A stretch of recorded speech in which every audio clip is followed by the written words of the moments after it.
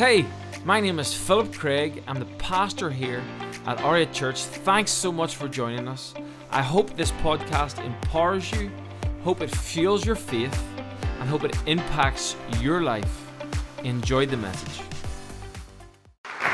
Thank you so much for that welcome, and it's really fantastic to be here. Great to see the kids, isn't it? Yeah. It was brilliant. I actually had a bit of a kids' week a couple of weeks ago myself when I was with my 9 grandchildren for a week, stuck in 2 houses in Donegal. I don't know if that would qualify as a kids' week, would it? It might. It's funny, there are 19 of us and all in 2 houses on the beach, and it was a great time. But we used to do it for 2 weeks, but we kind of wanted to stay friends, and so we had to cut it down. Eventually we called it the Big Brother house because we had to eject a few people because of their behaviour. Mostly my 4 daughters. The grandchildren were fine. It was my children that were terrible. But it was wonderful, and wonderful to see what God's been doing in your lives over the last 3 years. I remember meeting Philip for lunch one day, and he said, "I want to show you something." Came down here, and I think you'd just begun to paint it black, isn't that right? And it was, I sort of looked at it and thought, this man has faith. He definitely has. This man has faith. But what an incredible journey it's been, touching lives, seeing people come to Christ, and young people nurtured in the Christian faith. We're so delighted about that. And again, if you're a guest here today, we want to welcome you as well. I want to sort of do a couple of things today. I want to talk to you about, I'm going to read from Deuteronomy chapter 1. Seems a strange passage, but I really felt the Lord speak to me about today and about the stage you're at in your church. And I wanted to say something, I hope, to the church, but also to you as an individual. And so I'm going to pick up. I've called the message today Traveling or Wandering. Traveling or Wandering. They're not the same thing. Traveling or wandering. I'm going to read in Deuteronomy chapter 1. And I'm not going to read the whole chapter, but I'm going to read a few verses, and then I will comment and set the context of the chapter, and then make an application, and then move on through the chapter a little bit. The context is that it's Moses looking back over the last 40 years. He's not looking forward. It's not the beginning of their journey in the desert. It's a retrospective look at what actually happened. And he begins to dissect it. They're just about to go into the land, but he then begins to talk about what has happened and happened at the beginning. And it says in Deuteronomy chapter 1, verse 6, "The Lord our God said to us at Horeb, 'You've stayed long enough at this mountain. Break camp, advance into the hill country of the Amorites, go to all the neighbouring peoples of the Arba, and the mountains and the western foothills, and the Negev, and along the coast to the land of the Canaanites and Lebanon, as far as the great river, the Euphrates. See, I have given you this land. Go in and take possession of the land that the Lord swore He would give to your fathers, to Abraham, Isaac, and Jacob, and to their descendants after them.'"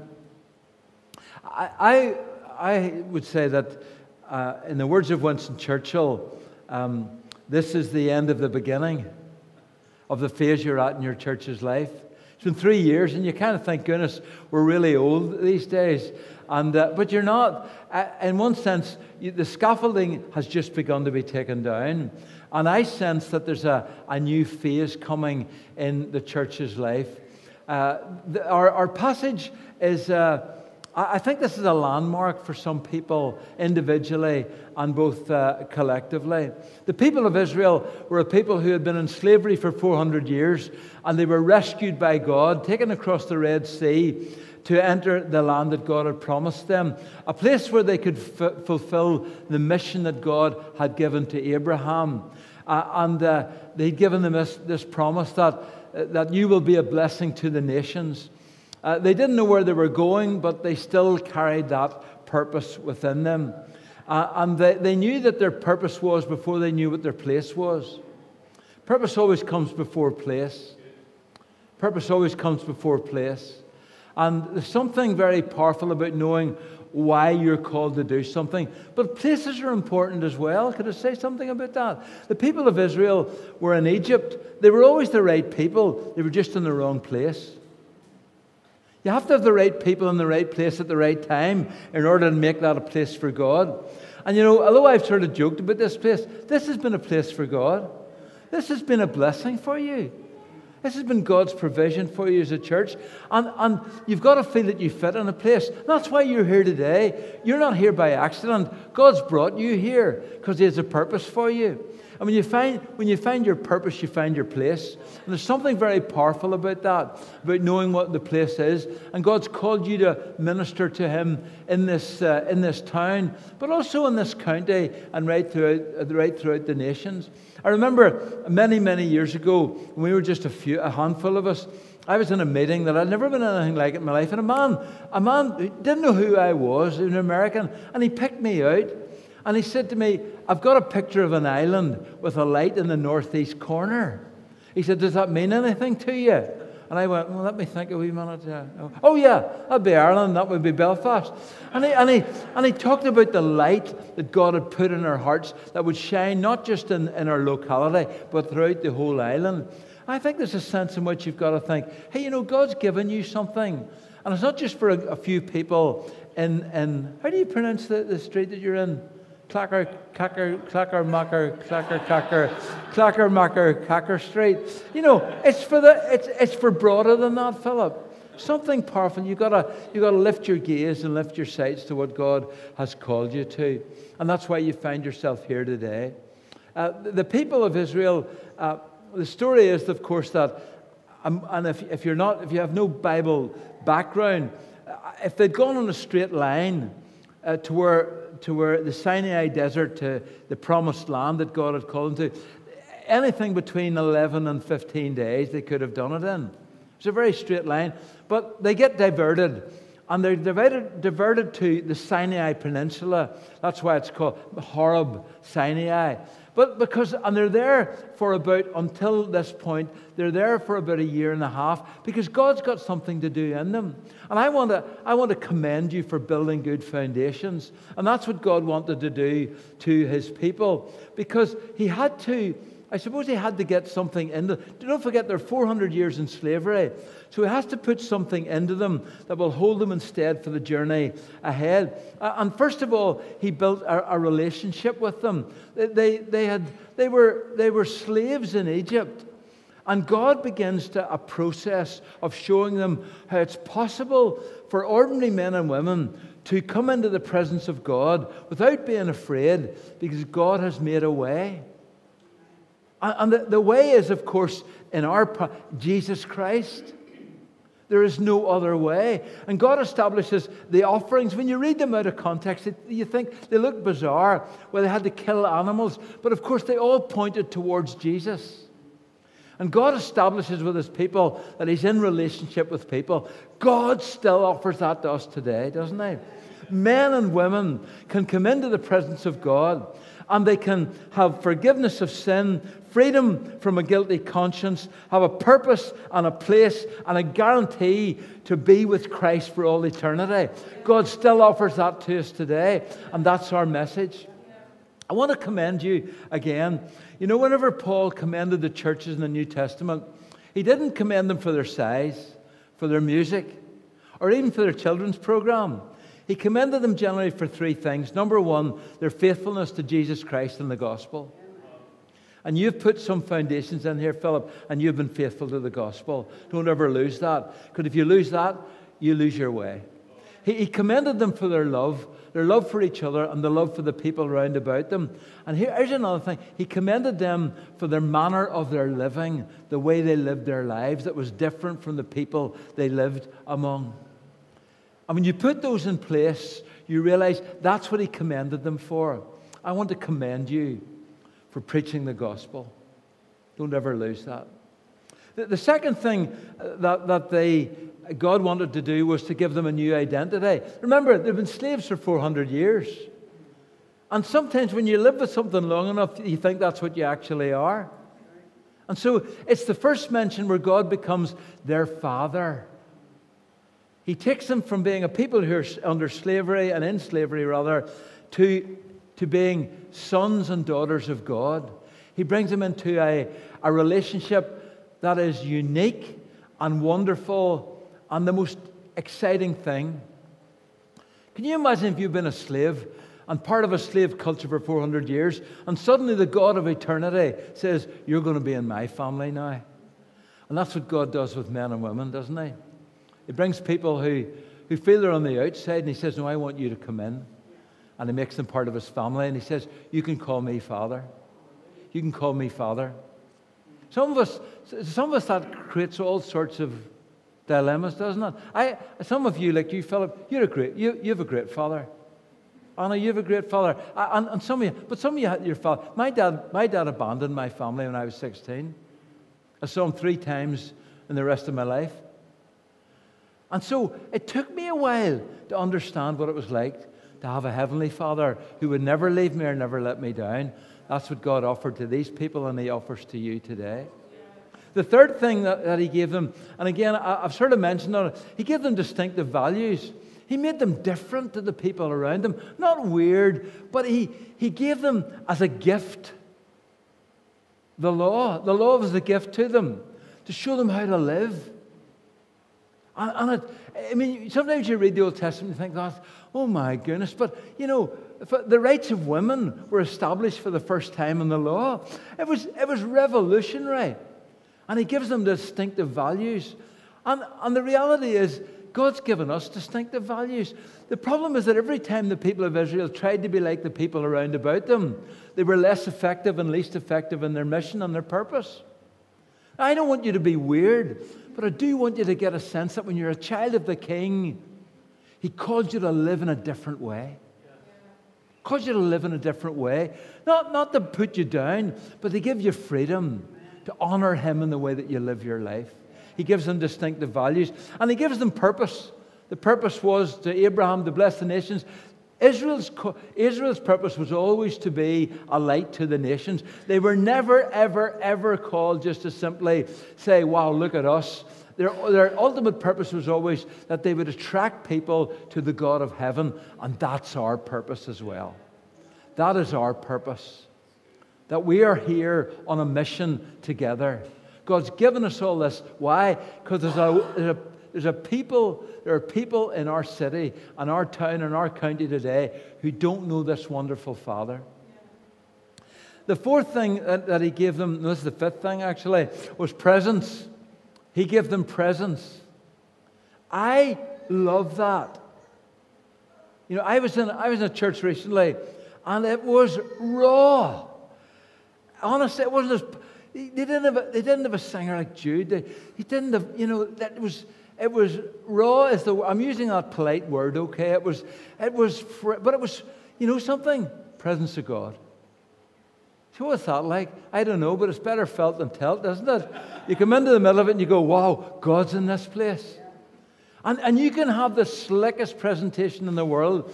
And you know, we will never recreate, we can never outspend MTV and stuff like that. We don't have enough money. But we have something they don't have. You know what that is? The presence of God. God's presence in our midst. And they got that. And the sixth thing was the place that they were going to go to. So I want to just say, I want to commend you all for being true to the gospel of Jesus. And for creating an environment that actually honors God. For those of you who are from a Presbyterian background, don't put your hand up, okay? The shorter catechism says this. The very first line is this: what is man's chief aim? And the reply is, does anybody know? Man's chief aim is to glorify God and enjoy Him forever. Glorify God. So God creates a people who are here to glorify Him. Now, after 18 months or so, and let me move on. You know, God has fed them, He's watered them, He's clothed them. They want for nothing, and then God says, "Time to break camp, time to move," and they don't want to go. They don't want to go because why? Well, it's pretty comfortable. You know, you get your food and your water and all the rest of it. And who wants to go? And it was the mountain of the Lord. It was a great place. God showed up. What I found in this, in the Christian life, both personally and corporately, if your experience of the glory of God, although it's an intense one and a very important one, does not result in movement or character transformation, you will turn that experience into an idol. You look back and you go, wow, that was the best time in my life. We all do that, honestly. Remember the good old days? You know, there's more people. Look at all those children. Wasn't it great when there was just 2 children here? Oh my, it was wonderful. Just the 2 children, they got all the attention and all the love. We don't want all those new people coming in. They'll just annoy us all, for goodness sake. And you do that. It's just who we are. Those were the good old days. But there comes a moment, both I think in our lives, when you get movement. You know, it's not that you spit and you go, wow, what you've done has been fantastic. Foundations, you put something in there. It's been faithful to the gospel, loving each other, living a life which is honoring and glorifying to God by your distinctive values. And you get to that point. But actually, as a movement, if we don't keep moving and getting a sense of what God wants for us, whether that's location or stretching ourselves or doing something different, I just get a sense.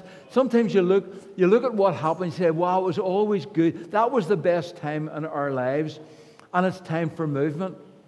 One of my things in life is sometimes it's hard to distinguish between what is a command and an invitation. You ever notice that? It's like when I don't know if you ever went out. I'm of an age where you went out to play and you never came back in for meal times.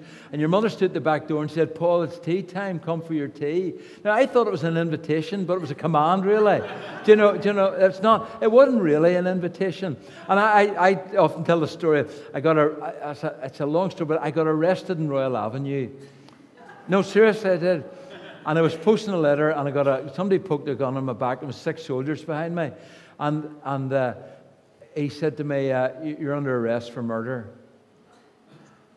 I thought, I was looking for cameras. You know, there's something going on. And then he said this, an English soldier, and he said, would you mind coming with me, please? Now, I thought it sounded like an invitation, but he said, as they had a Sterling submachine gun stuck in my back, it was definitely a command. And you find that with the voice of God. We think that God says, look, Philip, and the rest of you, if you feel, look, it's not a big problem, but if you don't want to do it, don't worry about it. But I'm going to suggest this to you, and you might want to take it under but actually when God comes, and He speaks to you, it's a bit like starting this church, you go, well, it would have been disobedience not to do it. It wasn't a suggestion, it was a command. And when God breaks into your life, there are moments like that, where He says, it's time to move. And could I say this to you kindly? Some of you are plenty of movement, but you're wandering. It's wandering in your own spirit and your own soul, and looks okay, but you're not traveling anywhere. You're not going and growing with God. I think today God's saying some people need to take stock and say, I don't want to just wander, I want to be a traveler with God. And with this church, listen, there's a lot of good churches around in this country of ours. There are great ones. Some wander and some travel. A lot of movement, a lot of activity going on. But God wants us to be travelers and not wanderers. There's always a call. I think there's always faith. There's always fear as well. I think, one of the things that God says most is fear not. And I always think whenever you hear that word, be afraid, be very afraid, because God's going to command you to do something which may very well make you afraid. That's why He says, don't be afraid. And you get this sense in the pit of your stomach where you go, well, I thought we could just settle where we are. No, God wants you to press in to everything that He has for you. I was been a Christian for a number of years, and I was from a Brethren background. I've often said that, and I'm proud of that, and I thank God for the heritage that I had. But there came a moment whenever I had an encounter with the Holy Spirit. And I had a moment in my life where it was I call it just one of those pivotal moments when I had the opportunity to take a step back or go forward with God. And I said yes to God. And even though I'd been a Christian for 15 years, I had an encounter with God that changed my life and ultimately led to the planting of CFC, actually, and all that came through that. But I think there's always fear. I was deeply afraid of what would happen. I think there's always reassurance. God promises you His presence, and there's always a decision. You get a choice. No matter what your background, God gives us choices, and you get a choice to say yes or no. And I think that always leads to a changed life, because whenever God commands you to do something and you don't do it, God doesn't. See, people say, "Well, that's it. You're all." No. God doesn't change towards you. You change. You change. You become a little bit harder, a little bit more resistant to the voice of God. And when you say yes, something changes in you as well. You begin to, you expect the voice of God in your life. I want to be part of a church who say yes to God on a regular basis. Whatever He says to you, you say, yes, I'll do it. I don't know all the details, but I don't worry about that. That's why it says, for I know the plans I have for you. And the Lord says, well, you don't need to know them because I know them. We get all worried about it. The Lord says, no, I know the plans I have for you. I know what they are. And there comes a moment when you take that step and you move forward with God. I think you're at one of those moments. I don't know what it'll look like. I don't think it'll be painting the place white. Do you know? Or that's not what I'm talking about. But I just think you're at stage 3 years, built some great foundations, and yet the Lord says, okay, done that, let's move forward. Let's not settle back on what we've got. Let's believe that in a couple of years' time, we'll see double the number of children up here, indicative of the people who've been reached with the gospel of Jesus Christ. Now, let me explain to you, whenever you try to stay where you are, it becomes, and I've used it's a pea shooter, I call them, they all begin with the same thing, okay? It's the camp of comfort, the camp of comfort, the camp of comfort. Life was good and they were safe, but they'd gotten into a rut. And there's something about comfort. Do you know what the best-selling chair in the UK and America is? Anybody take a guess? Come on. Lazy Boy. Thank you. With that, you it there. Lazy Boy. Of course, it's not Worker Boy. It's Lazy Boy. I had one in my office for years. I loved that chair. And I used to call it my prayer chair because you just pulled the lever back and you fell down. You went, Our Father, and you were gone completely. Honestly, talk about having the snooze. I loved it. Karl Barth, the German theologian, said that comfort was the siren call of our age, as in the sirens who lured men to the rocks in Homer's Odyssey. The siren call of our age. There's something about that. We used to have a dog at home. I live with my grandparents because of the family breakup. And we had a guard dog, an Alsatian called Sabre. And you know something? I hated that dog with all of my heart. Hated it because he kept biting me and biting everybody else. We eventually had to chain him up. And we put a chain and quite a long lead on it, maybe a 12-foot lead. It was quite long. And that thing just went round and round and round. And as the years went by, he just built this channel. It was a rut. He dug a rut for himself because he couldn't move. Now, we stopped him, of course. And you see, when he died, you're going to think I was heartbroken, but I was delighted. Hated that dog with all of my heart. And so nothing stays the same. I think that's what I always think. People think if we could just stay the same, but nothing stays the same. Everything changes. Everything, people move. Things get different, and you get a sense of God's heart. But there's something in which nothing ever stays the same. And that's why God calls for constant transformation, to be, as Romans calls it, conformed to the image of Christ, becoming more like Jesus every day. Sometimes we're content to stay in the camp of comfort and wander, and God says, time to move. I want you to be a traveler. The second thing that happens, I think, is it becomes a camp of complacency, a new land to explore and occupy. But of course, when you're stuck in the same place, you think that's all there is. That you do, you kind of go, I remember the first time I left Northern Ireland and went overseas, I couldn't, you've no soda bread. What is wrong with you people? This is a backward country, America. You don't have potato bread. Honestly, that's why my hair fell out. It was just so awful. You kind of think that you are the embodiment of all that there is. But of course, that's not true. I want to discover more of God. I've actually just reached the age of 70. You're shocked. No, and you kind of go, part of me goes, well, I've done this in my life and I've done that, and it would just be nice to, watch Bargain Hunt all the time and just settle down and do what I do and all the rest of it. And every now and then God says, Paul, I'm still moving. I've still got a plan for you. I've still got something new for you to do. I got the biggest shock in my life when we were building a church. I probably mentioned this, but we are building and built an extension, blah, blah, blah. And then we were going to do an £8 million extension. Which, when you think of it, it was. And I was sitting there, and I had a visiting speaker who I only met twice in my life. He'd never preached in the church. And I'm thinking about the future and what God's got in my life. And as he's speaking, the Lord spoke to me, and He just said to me, "That's your successor. I've got something new for you to do." And I remember saying, "Well, how's that going to work? Because I'm not going anywhere." Honestly, I can have that conversation with myself. But as it transpired, of course, it was Andrew McCourt.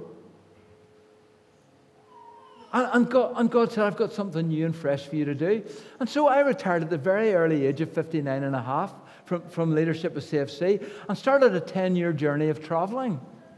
And it's been the most incredible journey.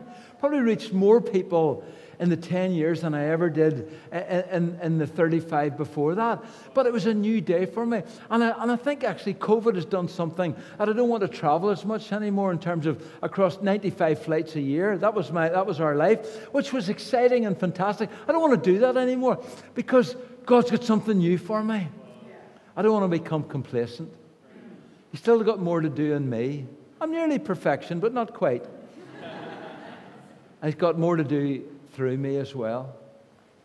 And the third thing that happens is this: when you stay the same and you don't move when God calls you, it becomes a camp of complaint. It does. Honestly, it's that when you used to love something and then it begins to irritate you. Do you get that about people, don't you? If you're newlyweds, you're married about. If you're a wife, you're married about 2 weeks, and what you thought was cute in your husband begins to grit on you. Life is like that. When you stay the same, it becomes a camp of complaint. The drums used to be wonderful, but now they're too loud. In church, I've heard, and it's not that there aren't legitimate concerns and things that but there's something in us, if we're not continually, not seeking new stuff, but going deeper into God and traveling with God, you begin to complain about what you had, because in the Christian life, it's a full-time occupation, and as you get a sense of God's purpose in your life, you either go with it and you're excited by it. And most of you, as I did for many years, had to cut corn Monday to Friday. You have to do that. That's life. But in the middle of it all, there's something in your heart that goes, I want to be a traveler with God. I don't want to be a person who complains about everything, a moaner and a groaner.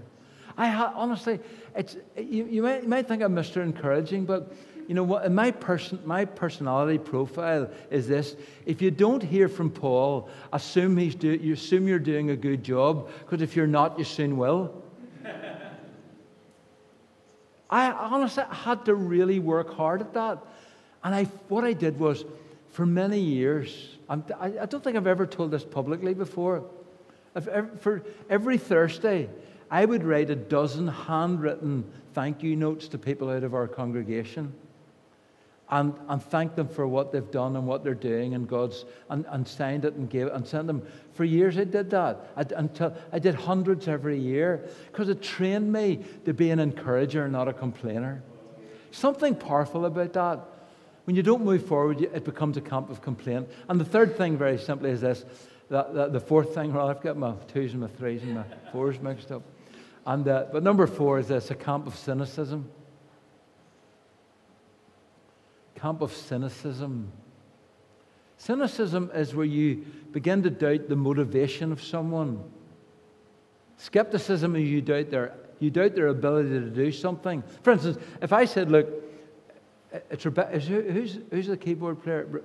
Rebecca. If I said, Rebecca, at the end, I'm going to take over and play the keyboard, you would do right to be skeptical about that, okay? Because I can't play the keyboard, okay? You doubt somebody's ability. But if you said he's only doing that because he wants to put himself forward, that's cynicism. It doubts motivation. The unfortunate thing is that we become cynical and we doubt people's motives by their actions because you don't know what's really in their heart. That's what happens. But when churches I call it a cancer. And there's something very awful about it when people begin to doubt motivation. And when you do that, I used to say to people, if you doubt my ability, talk to me. If you're cynical, talk to God. Because it has to be rooted out of your own life. Don't become cynical. Assume the best about people. Assume that they really want to live for God and glorify Him. Assume that the reason this church was started was to glorify God and enjoy Him forever. Assume that it wasn't simply to give a man a platform. Plenty of platform. That man could have gone anywhere in the United States. But it was actually to glorify God and be a light in this town with the other good lights of the other churches as well. Don't become cynical. And so you come to a point where you go, I'm going to be a traveler or I'm going to be a wanderer. It's funny, later on down, just literally on down the passage, Moses starts to talk to God about the difficulties that he has. And he says, Lord, he basically says there's too many people. And it's interesting what he says. He doesn't say, let there be less people. He says, let there be more people. If you read it, in fact, I will. At that time, I said to you, you're too heavy a burden for me to carry alone. The Lord your God has increased your number, so today you're as numerous as the stars in the sky. Now, you would have thought at the end of that, he said, look, could you cut them in half, please, because I can't deal with it anymore. But here's what he says. May the Lord, the God of your ancestors, increase you 1,000 times and bless you as He has promised you. And sometimes you've got to go, and his father-in-law stepped in and he said, no, Moses, that's great, but you're taking on too much of a burden. And I think that in the early stages of a church, it's a very small group of people who carry the weight, financial, emotional, spiritual, physical, a small group of people. But if you're going to get bigger, what does he do? He says, listen, appoint men over groups of men. In other words, delegate responsibility. And there's something very powerful in building a team, isn't it? Something very powerful in building. At the start of CFC, you believe it or not, with all that came out of CFC in terms of Rob and Mark over the years, etc., there was a moment when it was our music was so bad that I led it a cappella. That, honestly, I led it a cappella. I did everything. Because in the Brethren don't have any music, any musical instruments. So I was the presenter. So you have a little tuning fork. I mean, we were singing a song. You hit the wooden bench, you get the note, and then you sing. So I can sing in tune. I did everything. But guess what? I nearly had a nervous breakdown. And I suppose just to say to you, this is a time for taking fresh responsibility. Some of you are great people, but God says to you, this is the moment where you stop wandering and stop being in comfort and actually go, can I take some responsibility here? The people who do what needs to be done for the good of the community nearly always get to do what God has called them to do on their own. I taught Sunday school for 14 years. Took one Sunday off a year, Easter Sunday, that was it. And the Brethren, listen, hardcore. If Sunday was on a Christmas day, we had Sunday school on Sunday afternoon. Honestly, I did it 14 years. It was fantastic. 4 of those boys who were with me then are still in CFC today. Because God used me to put something into some young lives. Could some people take responsibility here and go, we're going to grow. This church is going to grow. Listen, I'm going to put my hand up and say I'm in. Take fresh responsibility. And I'm going to skip down to, as I'm nearly finished here. Right at the end, it's interesting. I call it a fresh trust. If you can whip that one up, a fresh trust. I think whenever you properly you properly enter in to what God has called you to, you need at least 2 things: a fresh trust in God and a confidence in the people you're traveling with. And Moses reminds them of the faithfulness of God and how He'd been with them all the way. And every new step of faith requires that you take a new step of faith. You exercise new faith. It becomes easier, but sometimes you've got nothing but the promises of God to hold on to. And you can say, as they did, when they get to the end of the chapter, they said, the Lord hates us. When God said, time to move into the land, they said, gee, look at the size of those people. Oh my goodness, the Lord hates us. That's what they said. After all He'd done for them. Or you can say, we've lost heart. You can say it's too big a jump. Or you can say this, the Lord hasn't brought you this far to destroy you. The Lord hasn't done all He's done in you in order to knock you back. You can say the Lord will fight for us. You can choose the former and wander for the rest of your lives. Or you can choose to be a traveler with God. Never cease to be on the move. I don't mean, take that for what it means. To be always exploring, always growing, always going, God, we need more of you.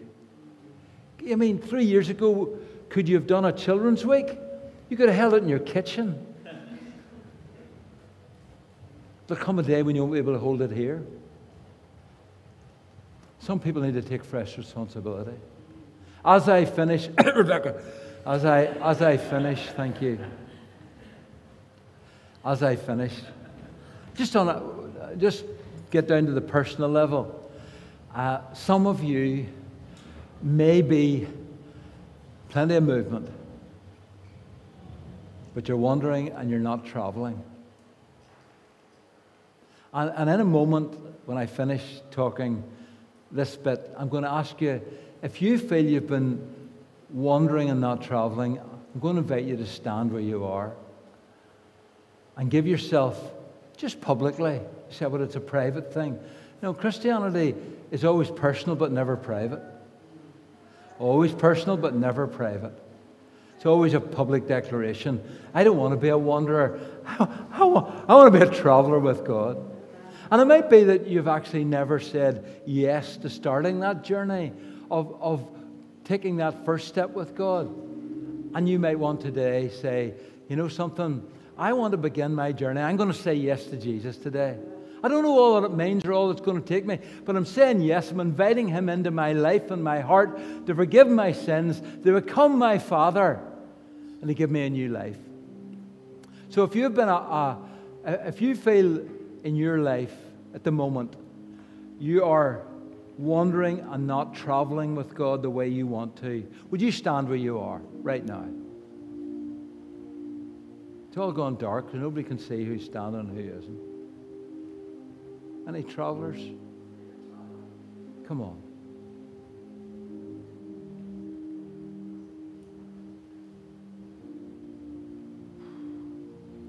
Thank you for your courage. Thank you for your commitment to say, Lord, if this is a pivotal moment in my life. Remember, in Scripture, there are different words to describe the word time. There's chronos, which is where we get chronological time. But there's kairos, and it's a moment in time where heaven breaks through into earth and into our lives, and we get a moment, a revelation that God is speaking to us. And for some of you who have stood today, it's one of those moments. You get a chance again to go, yes, Jesus, I want to be a traveler, not a wanderer. I want to be part of a church that isn't wandering, but traveling and going with God. Father, I want to thank you for the courage of the people who've stood.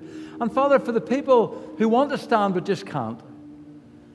But in their hearts are going, I want to be a traveler. I want to say yes to Jesus. Father, may this be a red letter day in their lives where they get a kairos moment, where they say yes to Jesus Christ and give Him their life.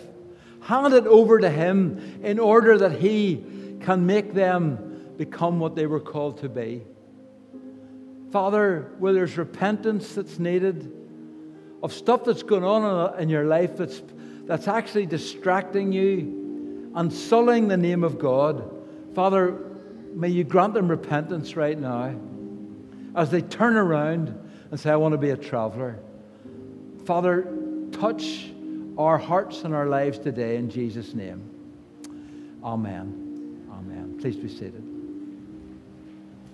Hope you enjoyed the podcast today. I hope it encouraged you. There's a few things I'd love you to do. I'd love you to subscribe to our YouTube, iTunes, or Spotify account. This is so you can keep up with our most recent material and messages. If this ministry has impacted your life and you'd love to help us reach others, you can do that right now by going to r8church.org and giving now. Cannot wait to see you next week on the R8 Church podcast.